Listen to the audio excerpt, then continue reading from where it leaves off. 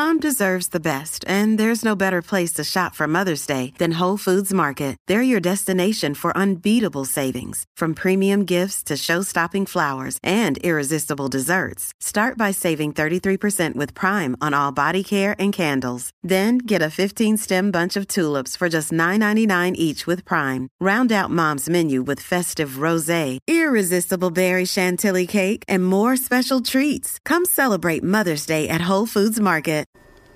Hold on. So I spent money on shampoo. I mean, I bought shampoo before, but I never really actually spent money on shampoo, and now my head feels really nice. And my hair is acting, like behaving like a gentleman. I don't know. Welcome to another episode of the Voice of Reason podcast. This is your host, Benjamin Boyce, and today's guest is Sasha Ayad, who is a licensed professional counselor specializing in teens, or in helping teens. In this discussion, we use the court case in the UK between a tribunal, employment tribunal. That word always creeps me out in Canada, and it looks like the UK are just like throwing tribunals all over the place. I guess that's where they want to head with things. But anyways, this woman, Maya Forstater, if I'm pronouncing that correctly, was recently ruled that her behavior with regards to expressing her belief, with regards to the difference between men and women, and calling a man and not, or refusing to call a man a woman. It was ruled, I guess, proper that her employer didn't rehire her, effectively fire her. And that had to do, in the ruling, with a notion of dignity and how dignity is being violated by people's beliefs, by other competing beliefs. And now, Sasha and I aren't legal experts whatsoever, but we use that as the discussion prompt to talk about what it means to have dignity. How do you show dignity? Can dignity come from the outside into you, and how do you prove that you have dignity? And then that goes into a very deep discussion. The deepest part of the pool today is about the roots of tolerance and how to actually build tolerance from the ground up in a way that's stable, and how the sort of tolerance that we're seeing now is unstable, possibly because it skipped some very essential steps. The audio is a little wonky, and so is the video. I've gotten a new camera set up, and the Skype lemons were not something that I could totally make perfect lemonade out of, but I apologize beforehand. And I would like to add that at the very end of this episode, I'm reaching for the word leverage. Leverage is the word that I'm looking for. That's footnote 2. So here's Sasha and myself. Enjoy. My headphones are invisible. Like so much about you. Okay. You see, this is why the start of our videos are awkward, because you say things like that. Well, come on. And the ends aren't? Jeez. Oh, the ends are awkward, and that's 100% my fault. So that's fair. At least I'm wearing jeans. Well, I am wearing black. Don't. You don't have to. Comfortable clothes. Yes. So you can pounce around like a gazelle on the plains when you're done. Yes, I live in the plains of Houston, Texas. Houston, I always think you're in Dallas for some reason. I don't know why. Well, I don't know either. What a day to discuss things, because there is a lot going on in the world. There's a lot going on, and some of it you don't even want to talk about. Yeah, I just want to lift up the best thing that I've read about this whole debacle in the UK. It was by Claire Graham. Hold on. You need to sketch this debacle. Just 2 sentences. Okay. So Maya Forstater basically has written, she's a feminist and a mother, and she's had some concerns about self-ID in the UK and the Gender Recognition Act. And she's been writing about it, just talking about the fact that biological sex is not an immutable characteristic, and saying something that would otherwise be considered very mundane and obvious has gotten her fired from her position, and there was some sort of tribunal. And I think that the crux of it is that saying that biological sex is immutable is somehow incompatible with dignity for trans people. That's really the clincher, which I find unusual and disheartening. And I think what Claire Graham wrote about the way disorders of sexual development are being used and kind of volleyed back and forth in this argument made a lot of sense to me, because she discussed that an essential part of having dignity is being able to hear the truth about your body rather than trying to wipe out what we sense to be true, what we know to be true, and the biological reality of somebody's body, regardless of their identity or what condition they have. And that just really rang true for me. It was an emotional piece, and I just tweeted about it, but I thought that was one of the most grounded arguments and reactions. Mm-hmm. Yeah. Yeah, it's really difficult to draw lines around like an ethical quality, like what is dignity, and how do you defend what dignity is, and especially if you can't even have a discussion about what dignity is. It seems that the radicals in this debate have claimed territory that they won't concede and will call everybody else evil that even questions that. And so it's impossible to actually engage in, as a society, in this issue with those voices dominating the issue. Yeah, yeah. And to act as though dignity requires us to modify what we know to be true, I think that is really troubling, because I think part of what dignity means is being able as a human being to stand in the reality of the truth of what somebody has done, who somebody is, how somebody looks, and still be able to have human value. But you have to wipe the slate clean and pretend that a person hasn't done what they've done, or a person isn't who they are, in order to give them human value. That is dehumanizing, I think. Yeah, it is dehumanizing, and I don't see how it would scale outside of that conversation that's dominated by those voices. Like somebody just wrote under the brief video I did about this with regards to J.K. Rowling coming out in this conversation, and somebody wrote to say, Twitter is not the voting bloc, and the UK just saw that very definitely, that these little online communities are not, they don't translate into reality. I think there's something a little bit ironic right now, given how much certain movements talk about lived experience, that doesn't seem to actually be congruent with what you might think they mean by that. So when you and I notice what's happening in our work, people are being told that something they intrinsically, intuitively sense and know is true is not allowed to be named. It's not allowed to be even felt. That's some sort of we talk about thought crimes from the Orwellian perspective, but really we're also talking a violation of an internal knowing that originates from our felt experience. We have 5 senses, and we perceive and are conscious in the world through an embodied awareness. But when you have entities, whether it's a government entity or an activist organization or a school or your employer telling you, you're not allowed to actually recognize what your felt senses know to be true, that's such a disembodied and ingenuous and crazy-making command to place on people. And for that alone, I think it is very important to recognize what is happening.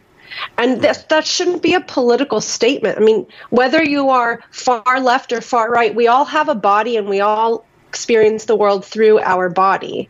you tell people your eyes are lying to you, your gut is lying to you, like, no, that's not really what you saw. That's really dangerous. I mean, that's enough to drive a society kind of mad, I think. Mm-hmm. Mm-hmm. I mean, what is the outcome of that? I mean, how far along that route can somebody go before the craziness kicks in?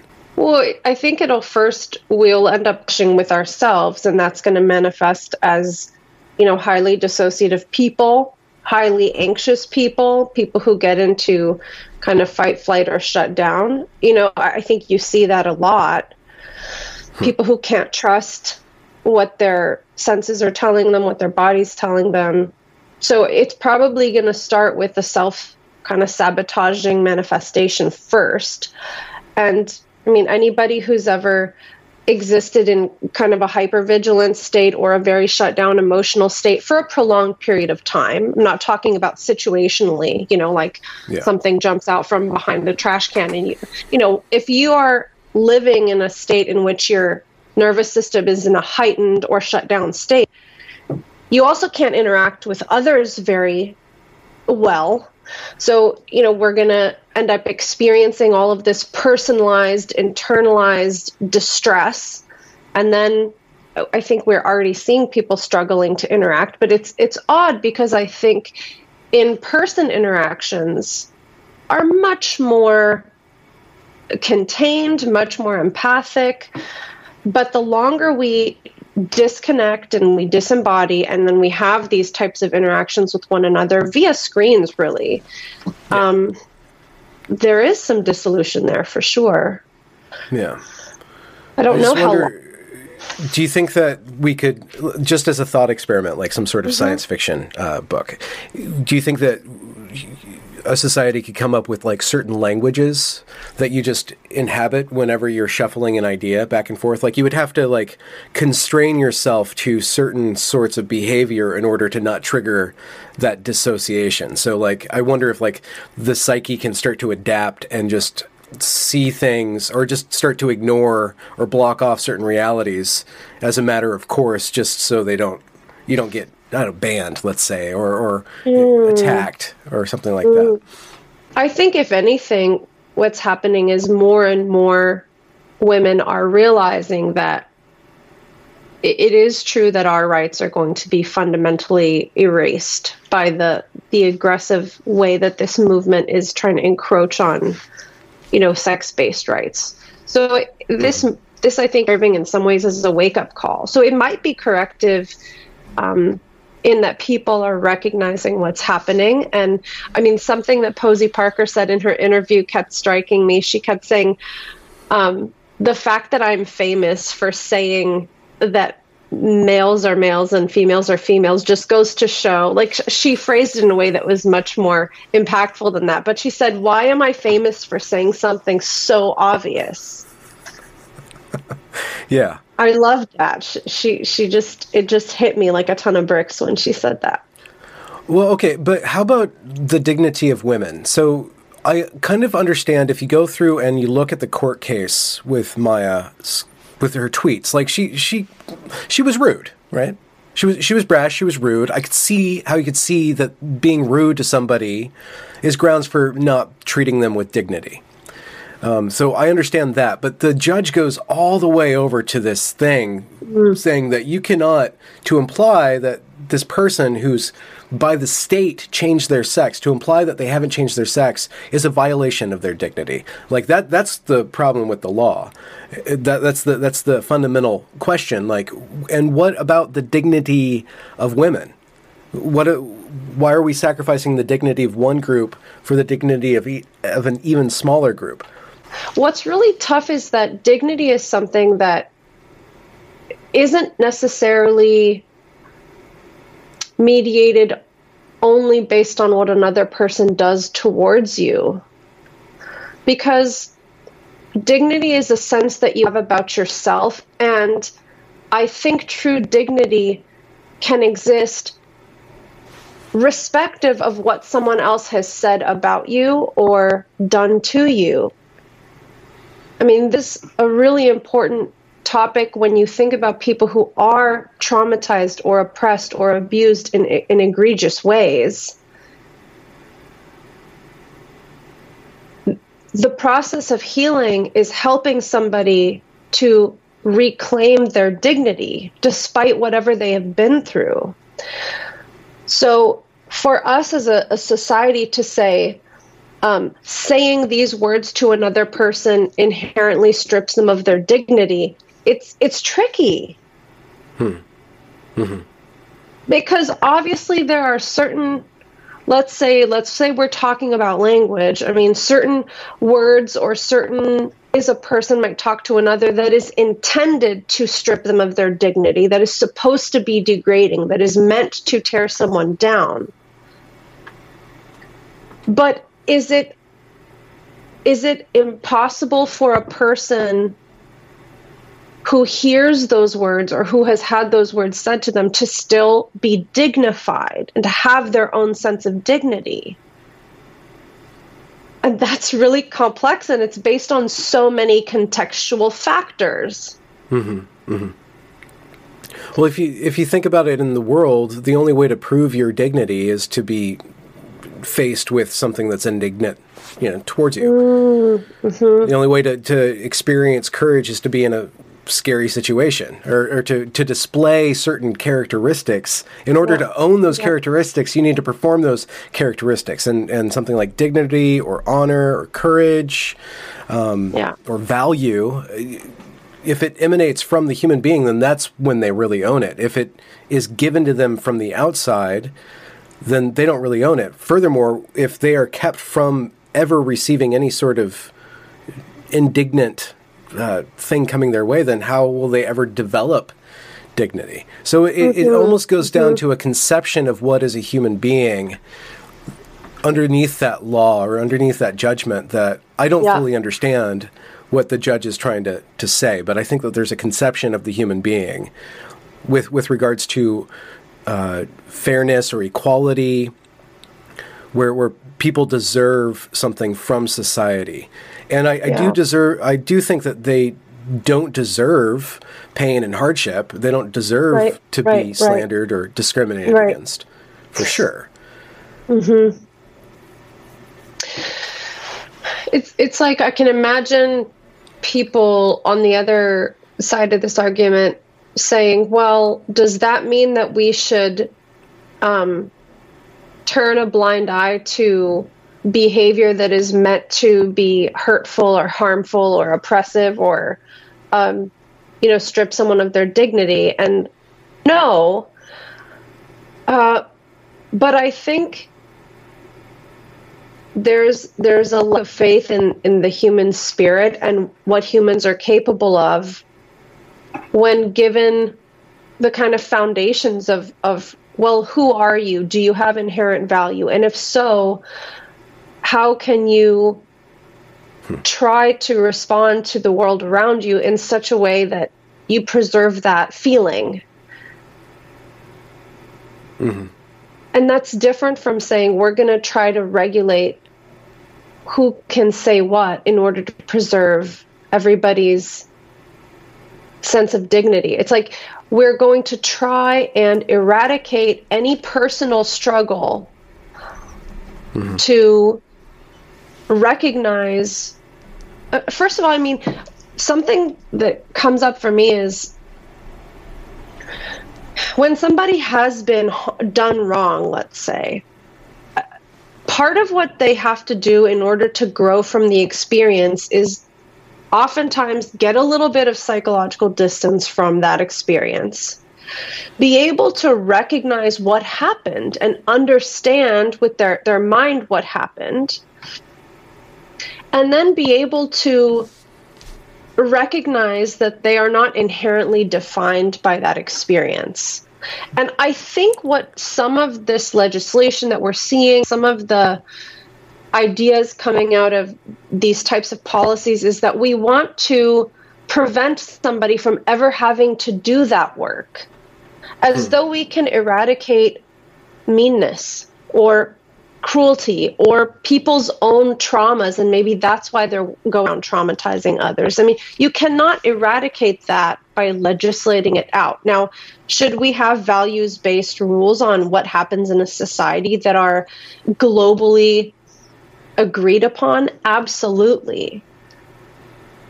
But to try and legislate out human conflict or even just our own personal way of being, our own personal reactions to things, our disposition, it's not something we can do.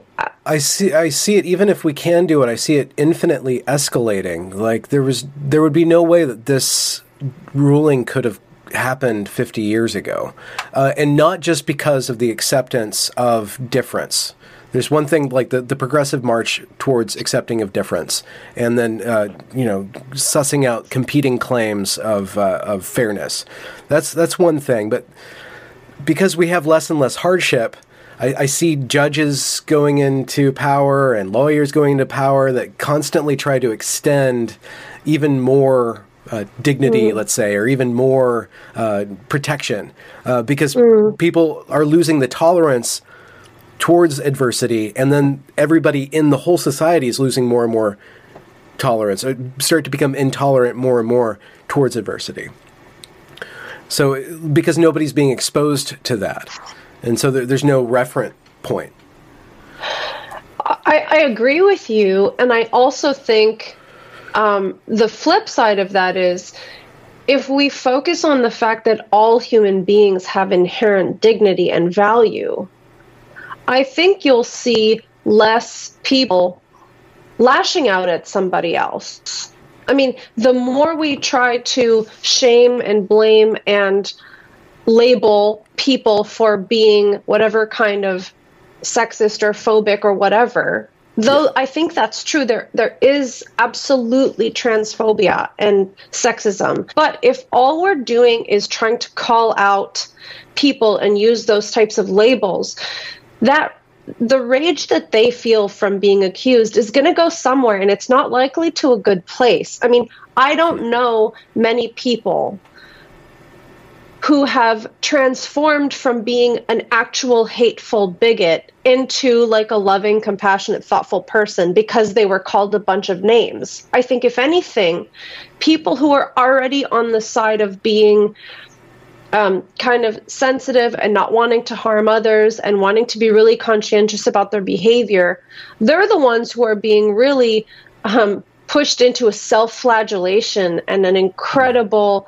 sense of guilt about any thought that they have, any kind of intuition that they have, any reaction that they have. So I just see this as not just an issue of, well, people are so fragile that they don't know how to deal with adversity. It's also people are being taught that the way to respond is to blame others and to lash out at others, regardless of what side you're on. And that's just amping up everybody's anger. Yeah, you make a really good point that the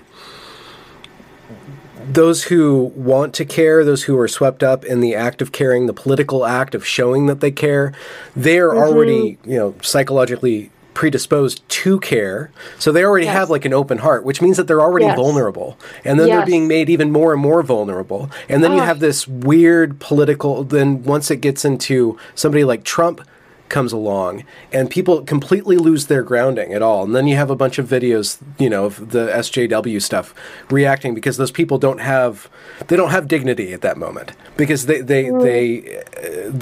dignity is not based on something that they can own themselves, that they've practiced and developed themselves. It's been based on some sort of societal groupthink or agreement of care and harm. And so that, maybe we see a lot of the typical, the stereotypical SJW stuff. It's not because they're crazy, it's because that they've misplaced their agency. And so we see them in these very vulnerable spaces or moments because they don't have that.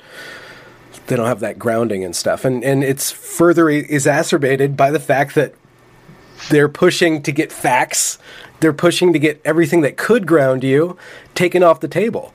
Just basic, like you're saying, like if once you start to deny your sex, what's to say you're gonna not disregard your breathing? You know, like just like very basic physiological things, because it's all tied together. So, and breathing is one of the principal ways to calm down. You know, but like you can't trust that either. You know, like where does it stop? Where does that disassociation stop? Yeah. Well, it could be this never-ending, you know, just spiral of disassociation or dissociation. That is really scary. I mean, that really bothers me. And if we lose the connection to our sense of being alive and human and mammals and in bodies, I just don't know, what do we have at that point? I mean, what are we? It just really worries me. I know that sometimes when I talk about this stuff, I get very kind of doom and gloom, but I just don't know what we do if we don't have our connection to our bodies. There's nothing beyond that. Do you think that that's all we are? That's a trick question. That seems so reductionistic. I mean, we are our bodies.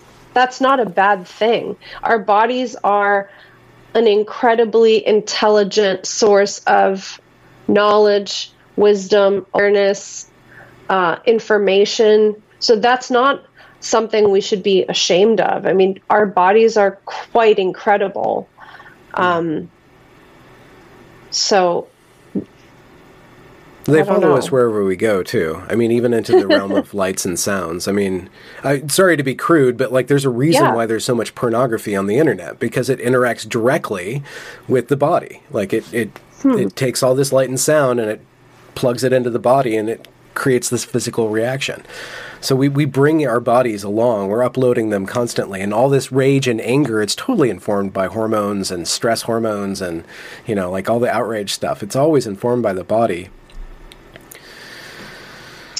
That's interesting, because I wouldn't frame it like that. I guess in some ways, yes. This is what I think about porn. This is going to be a weird analogy, but let's say you're driving along and you see some roadkill. Okay, it is a formerly alive creature. Oh, I already feel this is going to go in a bad direction. But if you were able to somehow, like, take this roadkill home and strap it up to some device that sends electricity into its body and like wakes it up artificially, that is, to me, what porn is doing. It's an artificial way of creating arousal based on, I think, an actually quite disembodied experience. Because it's only using one of the senses, first of all, and it's an artificial... Well, I mean, you could technically just be staring at pornography and not doing anything with the rest of your body and become aroused. So at some level, it's just, it's like a shortcut to arousal that isn't really embodied. So I agree with you in that it's using people's arousal mechanisms, but I don't think it's really an embodied experience at all. Hi, Benjamin. I really wanted to clarify my very strange roadkill comment, so I thought maybe if you can keep this in your video, maybe you can play it during cat footage or something, but the reason I said that is because people who use a lot of pornography report that with time, they require more and more graphic images and extreme visuals in order to achieve the same kind of arousal that worked for them at the beginning. So what I think is happening is that porn actually interferes with our ability to actually connect to the sensation that causes arousal and pleasure. So if somebody has not used pornography, then they're actually able to become aroused and experience pleasure just through the sensation of touch and what their body is experiencing.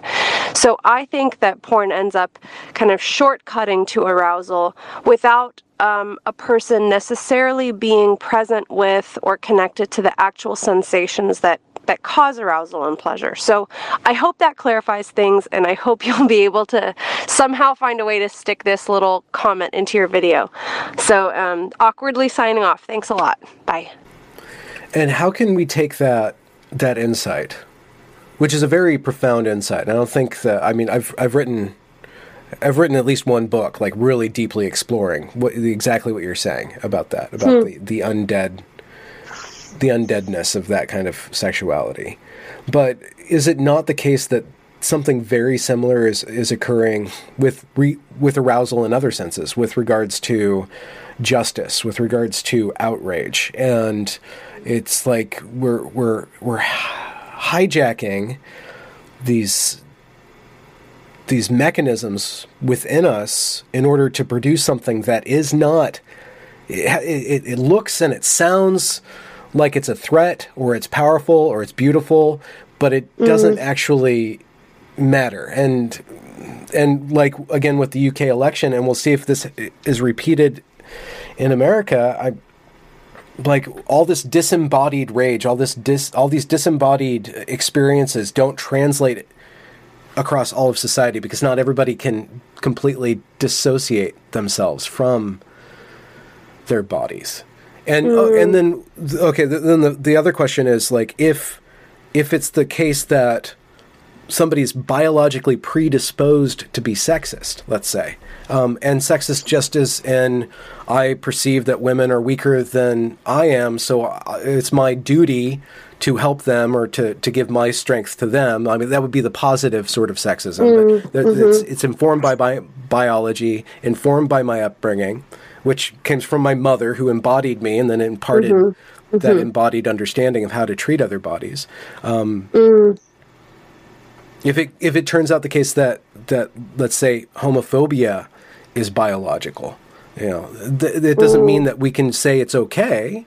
It's like there's ways but if we can understand that there's physiological reasons why somebody would be predisposed to be disgusted, let's say, by homosexual sex acts, right? There's probably a good basis in that, but there's still a way for society to navigate hate, based on that. Like, it doesn't mean that needs to manifest in a harmful way, but because we're so, I'm really out on a limb here, but because we're so disembodied in the conversation, we can't even actually ground ourselves into what's informing the other side, what's informing all of us all the time. Yes. This is so important. Well, I think that we have to be able to separate our kind of intrinsic sense of intuition, or our kind of reflex reactions, from our thinking function. So something that kind of came up to me is reading a lot of young women who have detransitioned.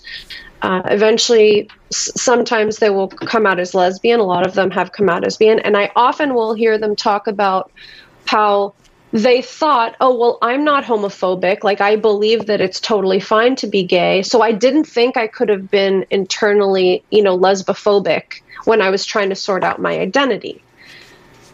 And I guess what I would say is that that means to me that there was some internal feeling of reaction or revulsion, or something that came up in them before they transitioned about the idea of being gay.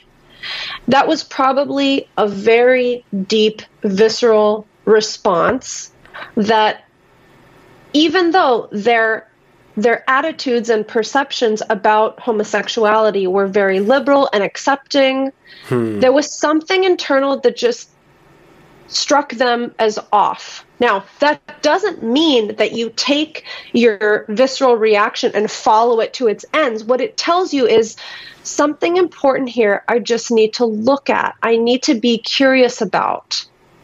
I shouldn't simply dismiss something just because, well, my brain feels this way about it, so I don't have to worry about my body.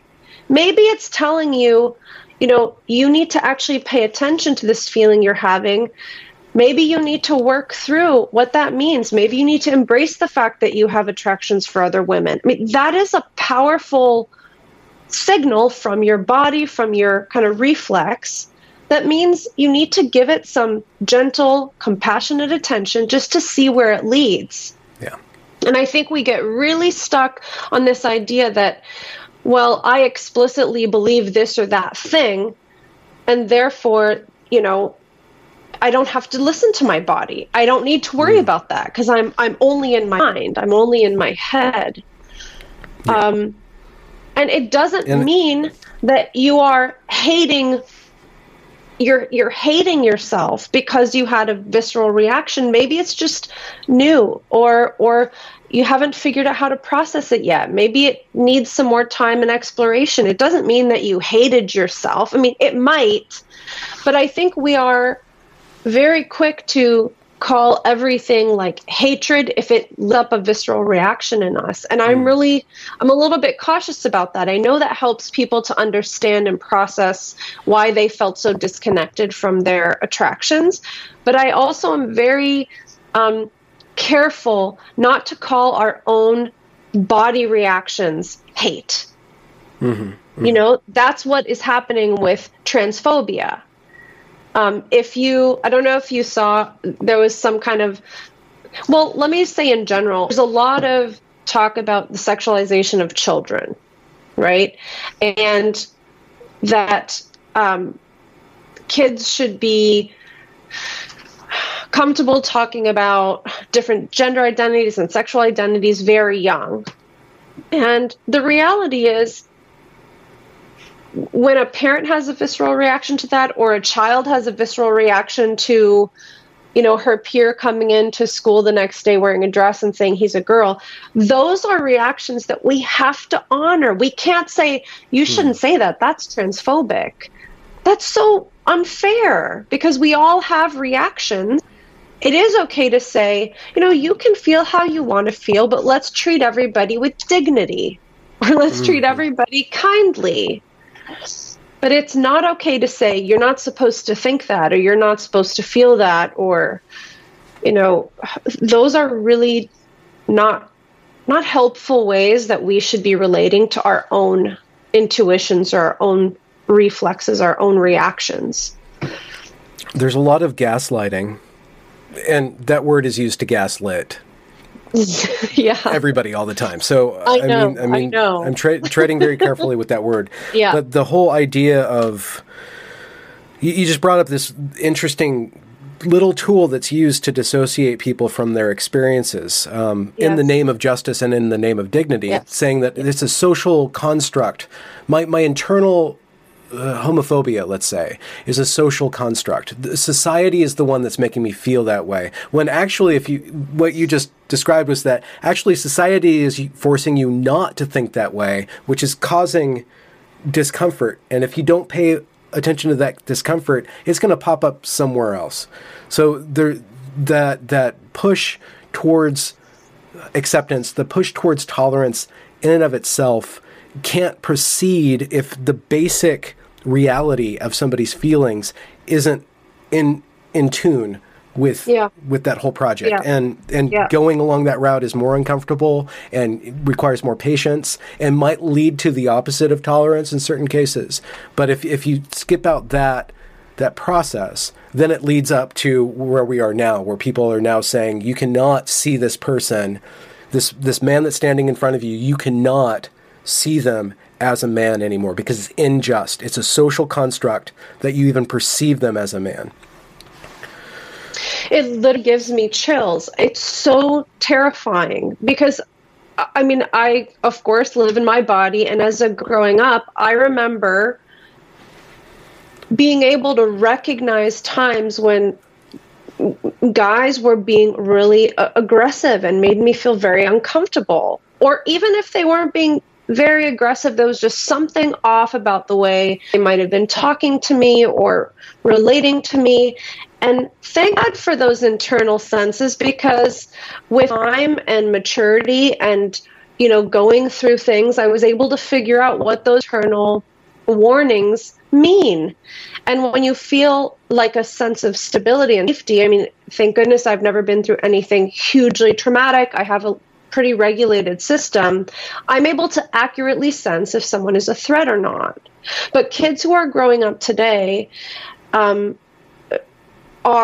being told that you cannot trust what your body is telling you. And I think about all the times where I see young lesbians posting about how they're being told you have to sleep with trans women and all of this stuff. Just let's swap it out. I mean, if it was just a girl in a schoolyard and a boy was being kind of sexually aggressive towards her, a boy who identified as a boy, we wouldn't tell her, no, you have to like it. You have to stop your internalized misandry. I mean, we wouldn't say that. Not 2019, at least. That's not something we would think. So why is it that, based on the demographics of the people interacting, we're not supposed to actually sense what our internal system is telling us? That's so unfair. To me, that's the definition of gaslighting. Yeah.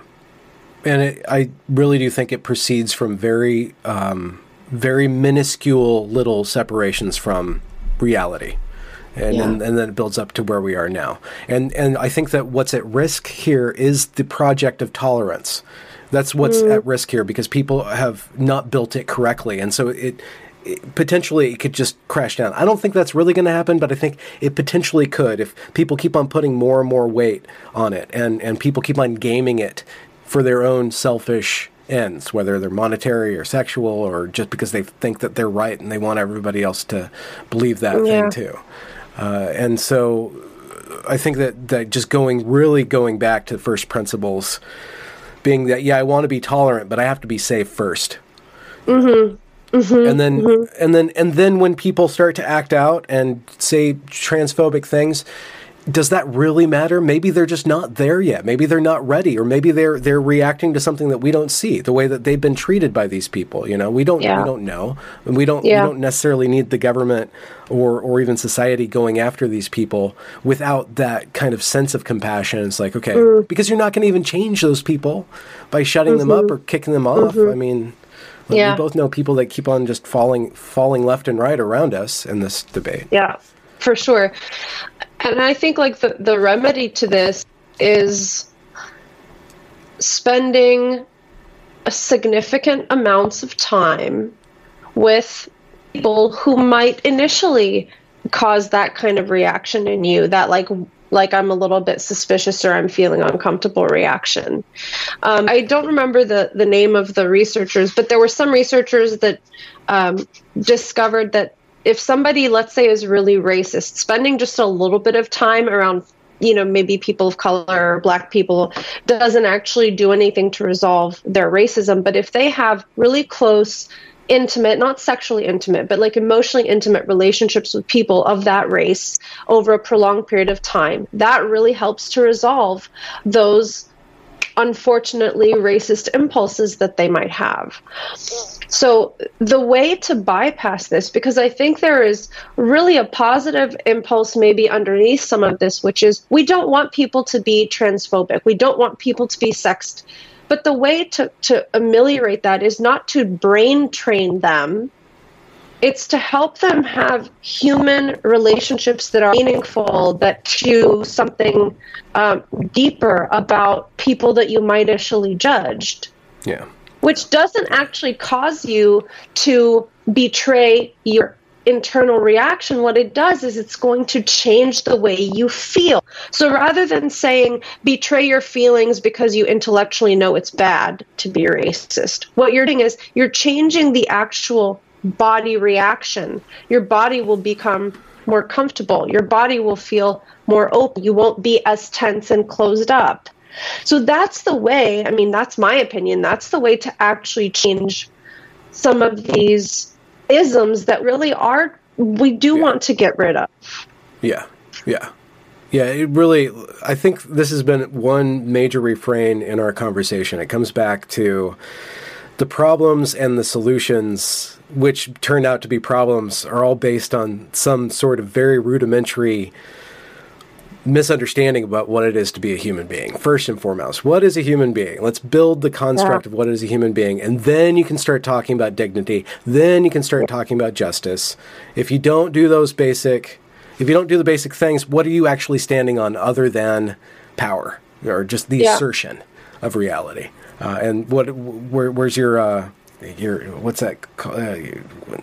When you're a boxer, you need the weight. What's that? It's a physical thing. Like you need that the pivot. There's a word I'm looking for. The pivot? I don't know. You know, like when your body weight. Now I'm so confused. It's just an analogy about like if you have something to stand on, then you can create force, you know.